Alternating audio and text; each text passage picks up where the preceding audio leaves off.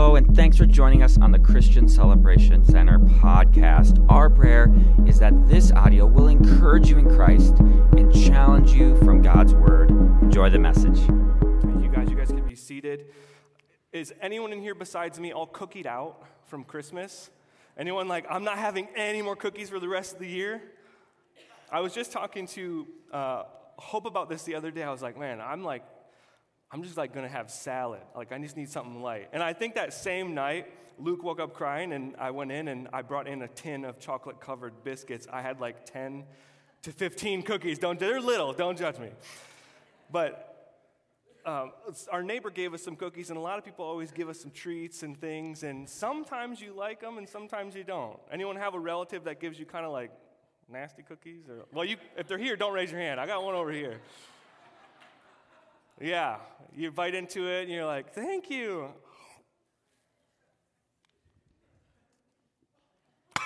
Good. Wow, thank you so much. I can't wait to eat all 25 of these by myself. But what you don't do is ask for the recipe, right? Because you don't want that recipe. When someone gives you something amazing, like when Hope makes her chocolate pudding pie, which I've been waiting for another opportunity for this, Hope, just hint. When you eat that, you're like, oh, I have to have more of this. And so you're like, hey, can I have that recipe? I want to have more of that pie in my life, right? So you ask for the recipe because when you have the recipe, you follow the recipe and you get the result. And so some of you guys might have some recipes, maybe some family recipes, like any grandmas in here have some recipes that are like, they're just for me, like I'm the only one in my family. No? Well, I know some people like that. You ask them for the recipe, they're going to be like, well, I can ask, but I am not going to share with them. Because that's grandma's recipe, right? Well, when you get a recipe, you follow it, and you get the result. And I want to share a recipe with you guys this morning, and that is a recipe given to us by God, a recipe for revival. We follow this recipe, and we will get the result, which is revival. Let's look at our main text again. It says, if my people who are called by my name humble themselves, if they pray and seek my face and turn from their wicked ways, then I will hear from heaven, I will forgive their sin and heal their land. It's God's desire to forgive and to heal, and for ultimately to have his presence be with and among his people. But what if God's people became cold and distant? What if God's people no longer felt connected to his purposes? What if, because of their sin, God's people actually became an obstacle to his presence in both their lives and to others? Well, if that happens, here's the way back, and here's the way forward. This is a recipe for revival. Just for a minute, I want to ask the question, what is revival? Because some of you might not know what I'm talking about. It's not a term that is stated in Scripture, but the principle of revival is found throughout Scripture. One really great example of this is Ezekiel's vision, where he sees an army of dry bones come back to life because God brings them back to life. Sometimes I can get confused when I hear the word revival, so I'm just going to narrow it down to a definition to us for today. And believe it or not, the closest definition I found of revival that I'm talking about was on Wikipedia, and so I've adapted the Wikipedia definition a little bit for us this morning. And so here it is. Revival is the restoration of God's people to a vital and fervent relationship with God after a period of apathy or moral decay. Revival is a restoration, a renewing. Imagine you guys have a wood stove heating your house, right? There is a big fire in there. It's heating your home. It's keeping you warm. Left untended, that will die down. It will become cooler. It'll be just glowing coals, right?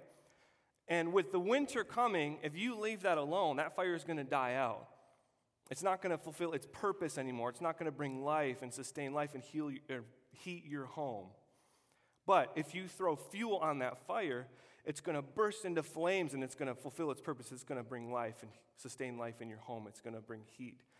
And so revival is kind of like that, a fire that has gotten cool that springs back to life. It's revived. And I want to tell you guys, I want to experience revival. I want to experience more of God's presence in my life. I want that for us too. I want to experience more of walking in his purposes, feeling closer to him. I want his presence to be with me in a powerful way to accomplish his purposes in this world. But can I be honest with you guys? This is just me up here being honest. Sometimes I'm pretty prideful. Sometimes I think I know it all and have it all together, and I don't really have anything left to learn. And Hope will tell you, when she loads a dishwasher, I say, "Why are you doing that way? Because my way is better." Sometimes I'm prideful, and there are times that I neglect prayer. Even as a pastor, there's times that I neglect prayer. I'm not proud to say that, but it's true. Since becoming a pastor, I believe there was one day that I got to the end of the day, I said, I didn't even pray today. As a pastor, that's crazy. Sometimes I'm prideful. Sometimes I neglect prayer. And sometimes I get so distracted and so tired. And I find myself, instead of seeking God, seeking to entertain myself above all else. Whether it's video games, which I've been trying to give up. Whether it's a TV or Amazon Prime videos for hours, YouTube. I find myself just seeking to entertain and distract and numb myself. You guys, I'm not okay with that for me. I want to experience more of God, not more of YouTube. I want to experience more of his power and his presence in my life. But sometimes I've gotten off track in my relationship with God. And I think that in our own way, it's probably true for each of us. We could probably relate to that and say, yeah, if I'm looking at my life honestly, looking at 2023, there were times probably, yeah, I can relate to that, getting off track in my relationship with God. Times when we're not experiencing the presence of God like we want to, where things kind of seem distant between us, or seasons where we don't feel particularly connected to his purposes or feel motivated to live them out, just floating along in life. I think that many of us could relate to times of experiencing that, being off track. But we're not the first ones who've ever struggled with getting off track at times. Almost 3,000 years ago, Israel, God's chosen people, got off track too. But in fact, they got way more than off track. They got off the track, turned around, and started going the other direction. And it's in the middle of this story of God's people, Israel, that our main text comes from. God gives his people a recipe for revival. Now, I'm going to do my best for you guys to do some summary work from Genesis up until this point in Israel's history. I'm going to skip a lot, so you're probably just going to have to go home and read the Old Testament today. So, Genesis 1, right? God creates this world. He creates this paradise, this garden, and he puts man and woman in this garden. And the Bible says that Adam walked with God in the cool of the evening. God's presence was with humanity to fulfill his purposes on the earth. Then the fall happened, right? And God's presence was removed to an extent because God's omnipresent. But we're talking about his special, unique presence. So his presence was removed, sin entered the world, and God made a promise. He promised that there would be someone that would come and break the curse and make things better. And so you move along in Genesis and you come to a man named Abraham. God promises Abraham that through you, through your seed, I will make a great nation and I will bless the world through you. Eventually, this family that spawns from Abraham ends up in slavery in Egypt. God delivers them from their captivity. He brings them into a worship relationship with himself, and they can't approach God because of their sin. And so he gives them a law. He gives them rituals and purification methods, and he gives them the tabernacle so that the people of God could be in his presence. The presence of God could come to Israel and be a blessing to the whole world through them. And so Israel agrees to abide by this law and they commit to God through this covenant, following 613 laws. They're like, yep, we can do it, no problem. And what do you know? They fail really badly, and you got judges, and they're spiraling down and down and down and down. And you just see people failing and failing and failing and sinning, God's people. And then they become united under a king, right? First Saul, but then we get to King David, and God makes another promise to King David, that his kingdom will last forever. And that through David's line, there would be someone that would come and deal with this sin problem so that God's presence could be with his people, working its purposes in the whole world. And then David's son Solomon comes on the scene, and that's where we get this, and that's when we come to our text. Solomon just finishes building the temple. They consecrate themselves, they set themselves apart for worship for God. They make sacrifices, and they dedicate the temple to God, and they ask God, would you be with your people?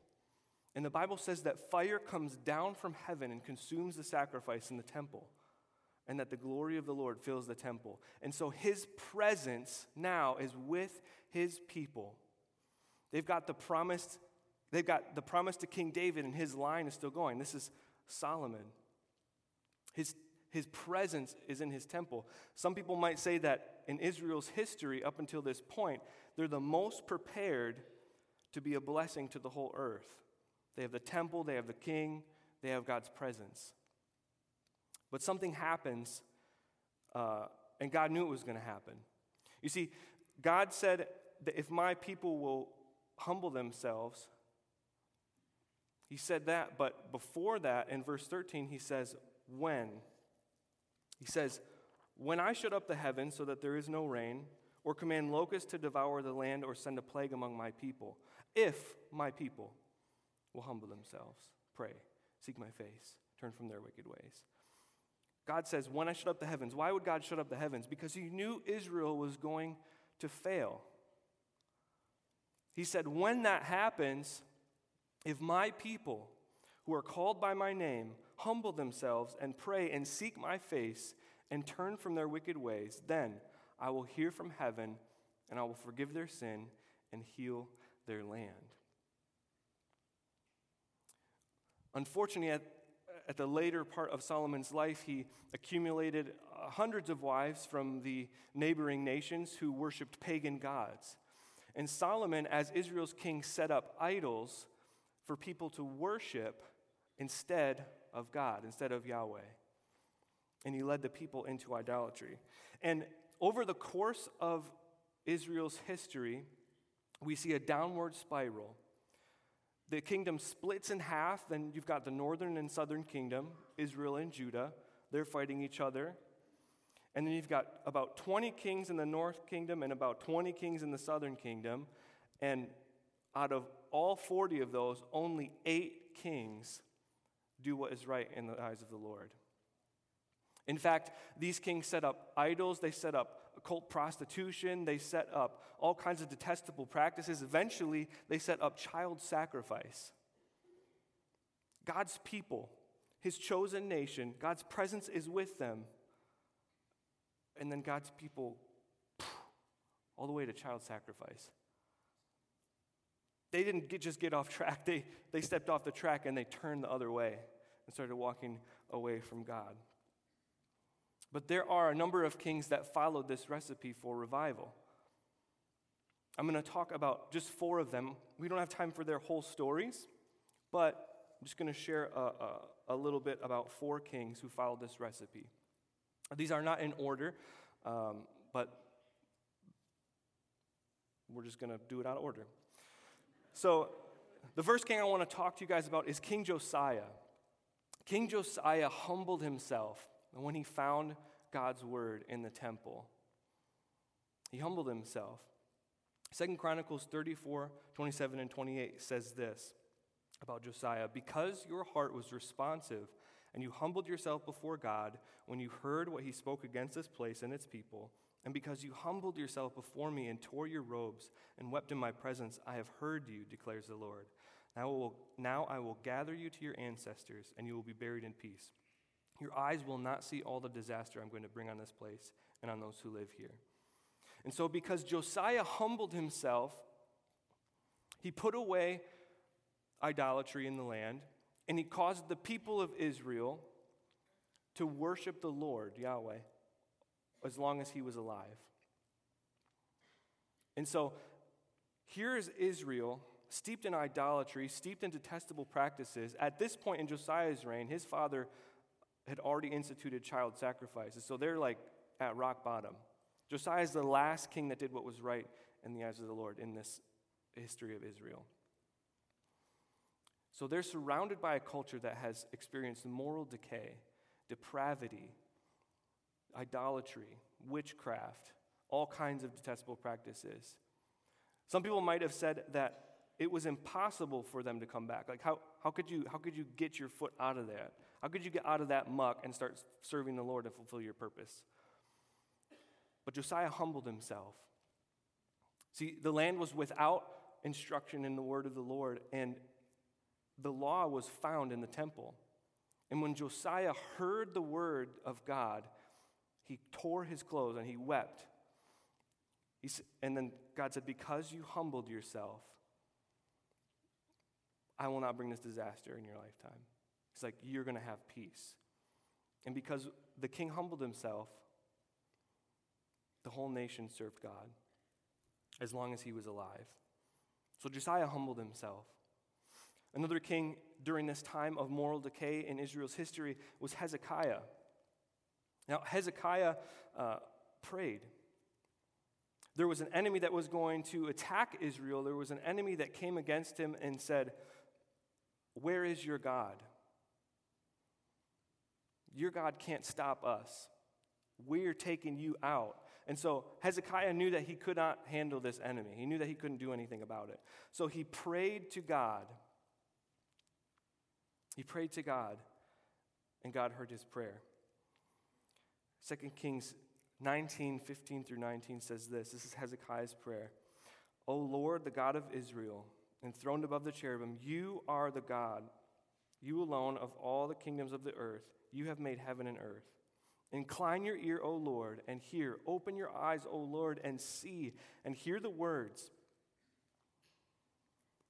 which he has sent to mock the living God.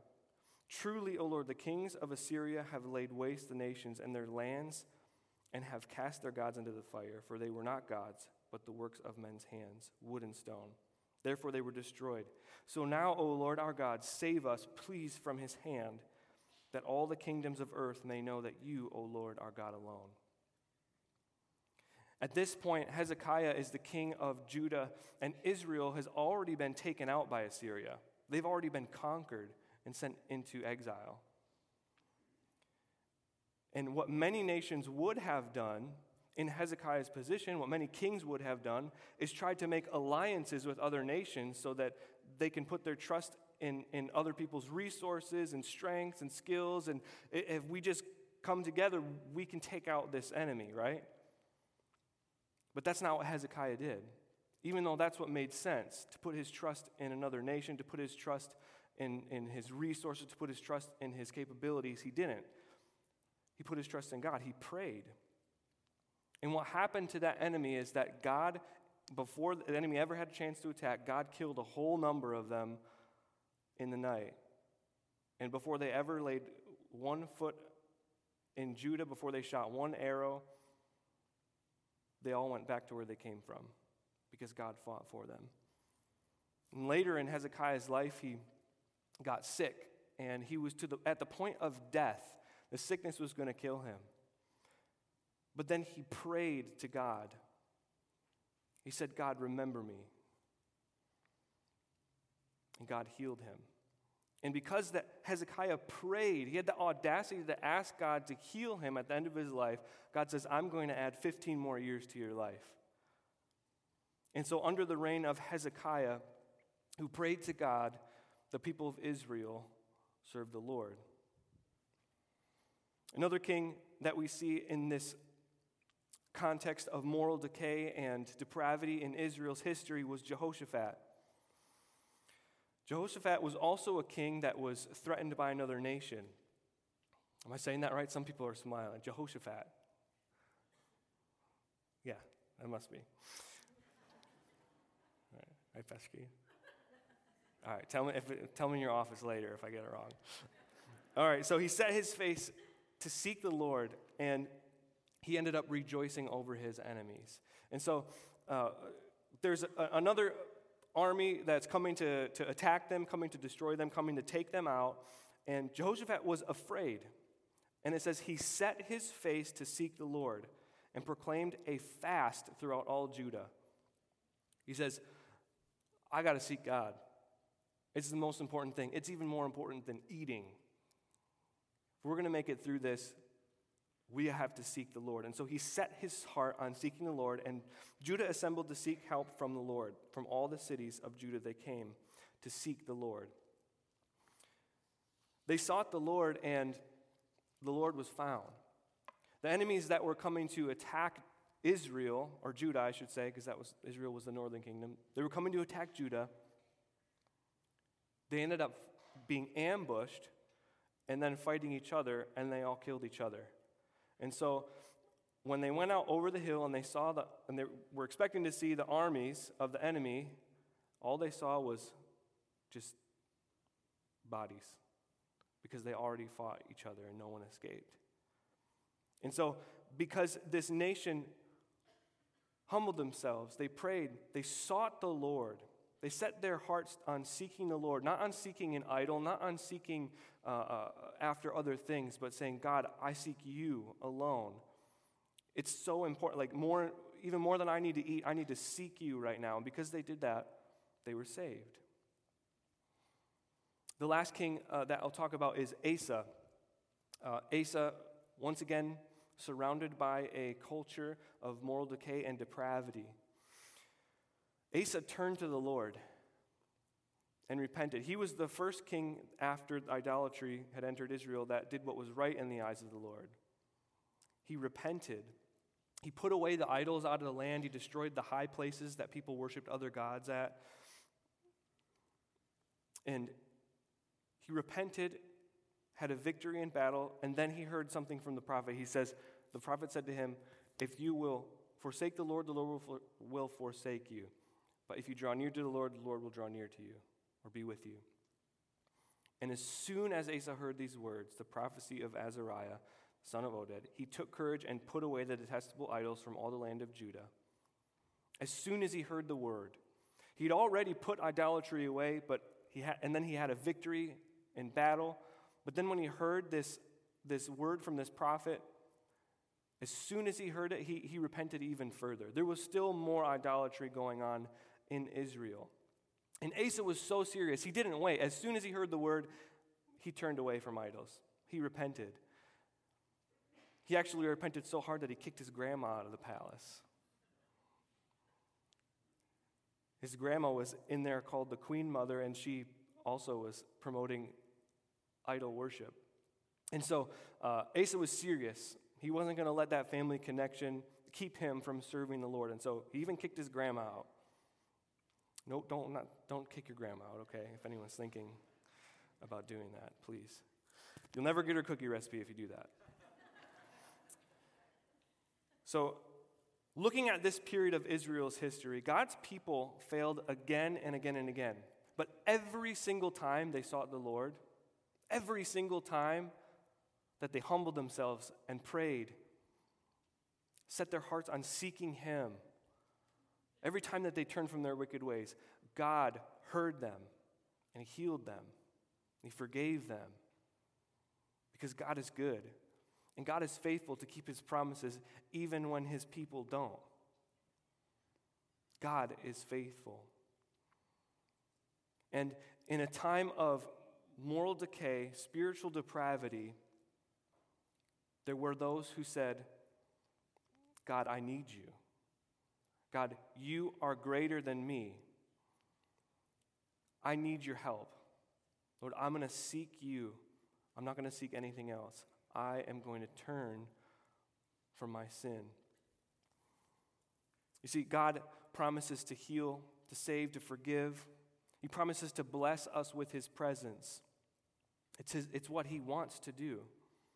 And if God can take a nation that had worshiped basically everything under the sun besides him, committed every detestable practice, including child sacrifice, if he can take that nation and start a revival, I know he can start a revival in me and in us. Now, we are not Israel, right? Like none of us, I hope none of us, are bound down and worshiping idols, right? Nobody's making child sacrifices. But we do live in a land and a time of moral decay and spiritual depravity. We do. And to think that it is not affecting me or affecting us, I think would be wrong. I think it would be dangerous to assume that we're unaffected by the culture around us. And so, personally, I want to take a look at my life. I want to take a look at my life and say, God, what do I need to turn from to experience more of your presence? In what ways do I need to be humbled, God, to fulfill your purposes?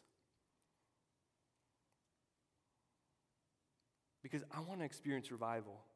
I want to experience his presence. I want to walk in the power of the Holy Spirit. I want to see people get saved. I want to see people be baptized in the Holy Spirit. I want to see miracles. Anyone else want to see miracles? Yeah. It's not going to happen without revival. Well, God can do a miracle anytime. But walking in his presence in a powerful and unique way to be able to accomplish his purposes. Walking in the power of the Holy Spirit. It's not going to happen in my life unless something changes. I know that. Maybe you're with me, maybe you're not. But I know that for me personally, I'm not going to be okay with compromise anymore. I'm not going to be okay with neglecting prayer. I'm not going to be okay with having my son Luke grow up with a father who is not walking in the presence and power of God. Because he needs that. So, how does this story of Israel really affect us? This temple, they had a temple and God's presence came down, and what does that really have to do with any of us? We don't live in Israel, we're not Israelites. Well, Israel failed in their covenant, but God kept his promise. He sent that king, he sent that person, Jesus Christ, to take care of the sin problem and to be able to usher his presence in to his world. And so the promise to Abraham and to Israel, pictured by the presence coming down to the temple to bless the whole world, is now fulfilled in Jesus Christ. Jesus is the seed of Abraham, and in him we experience the presence of God. In him we can have the Holy Spirit. In him we can accomplish God's purposes on earth. And so it's when we turn to Christ and exalt his name and seek after Christ that we experience revival. My hope is that if you started off hungry for cookies this morning, that hopefully you're starting to get at least a little bit hungry for revival. Like maybe you're like, yeah, I want that. I want more of God's presence in my life. I want more of God moving in my family, in my neighborhood, in my church. I want more of God's Spirit. I hope that you're starting to get a little bit hungry for revival.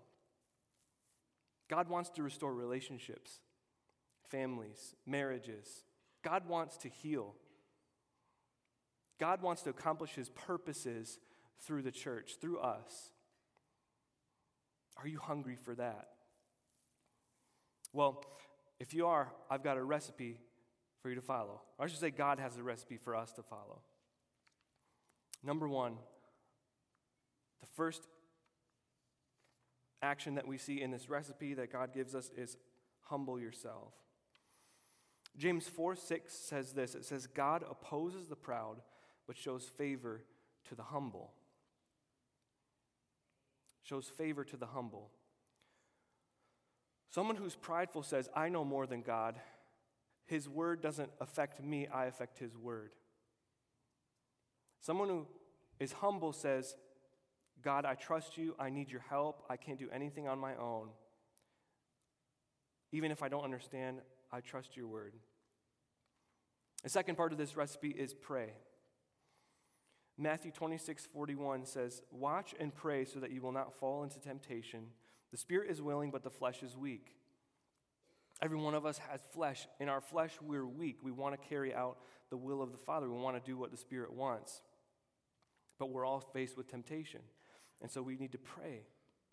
Matthew 7:7 says, "Ask and it will be given to you. Seek and you will find.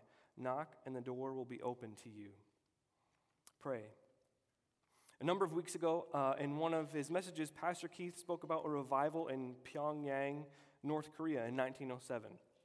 One of the brothers of this revival said this: "It paid well to have spent several months in prayer, for when God, the Holy Spirit, came, he accomplished more in half a day than all of us missionaries could have accomplished in half a year. In less than 2 months, more than 2,000 people were converted." The revival of the church began in 1903 and had continued to increase, now flowed on in increasing volume. From the Pyongyang Center all over Korea, by the middle of 1907, there were 30,000 converts connected with that center. 30,000. Amazing. Because they prayed, sought his face, and God answered. So, if my people will humble themselves, they will pray and seek my face. That's number 3, seek. Seek the Lord and his strength. Seek his presence continually. Psalm 105:4. God wants us to experience his presence, not just on a Sunday morning or a Wednesday night, or for a minute in the morning or a minute before we go to bed. He wants us to experience his presence continually. He wants us to seek his presence continually. It's his will for his presence to be in us and with us so that he can accomplish his mission in us, what he wants to do in our lives, and through us. My people will humble themselves, pray, seek my face, and turn from their wicked ways. Matthew 4:17 says this. This is the start of Jesus' public ministry. He's baptized by John the Baptist. He goes in the wilderness to be tempted, overcomes the temptation. And then he comes and he says this. He says, "From that time Jesus began to preach, saying, 'Repent, for the kingdom of heaven is at hand.'" There is no revival without repentance. There's just not. 2 Corinthians 7:10 says, "For godly grief produces a repentance that leads to salvation without regret, whereas worldly grief produces death." See, when Jesus says repent, he does want us to feel sorrow for our sin. He's not trying to get us to feel down on ourselves like, "Oh, I failed. I'm just like Israel, and I give up. I can't do it anymore." No, he's saying repent, and he's offering forgiveness. He's offering healing. He's offering salvation. There was a leader in the Second Great Awakening in the U.S. named Charles Finney. He gives this definition of revival: a new beginning of obedience to God. A new beginning of obedience to God. If my people who are called by my name will humble themselves, pray, seek my face, turn from their wicked ways, then I will hear. Imagine if we experience revival right here in our own lives, right here in our church.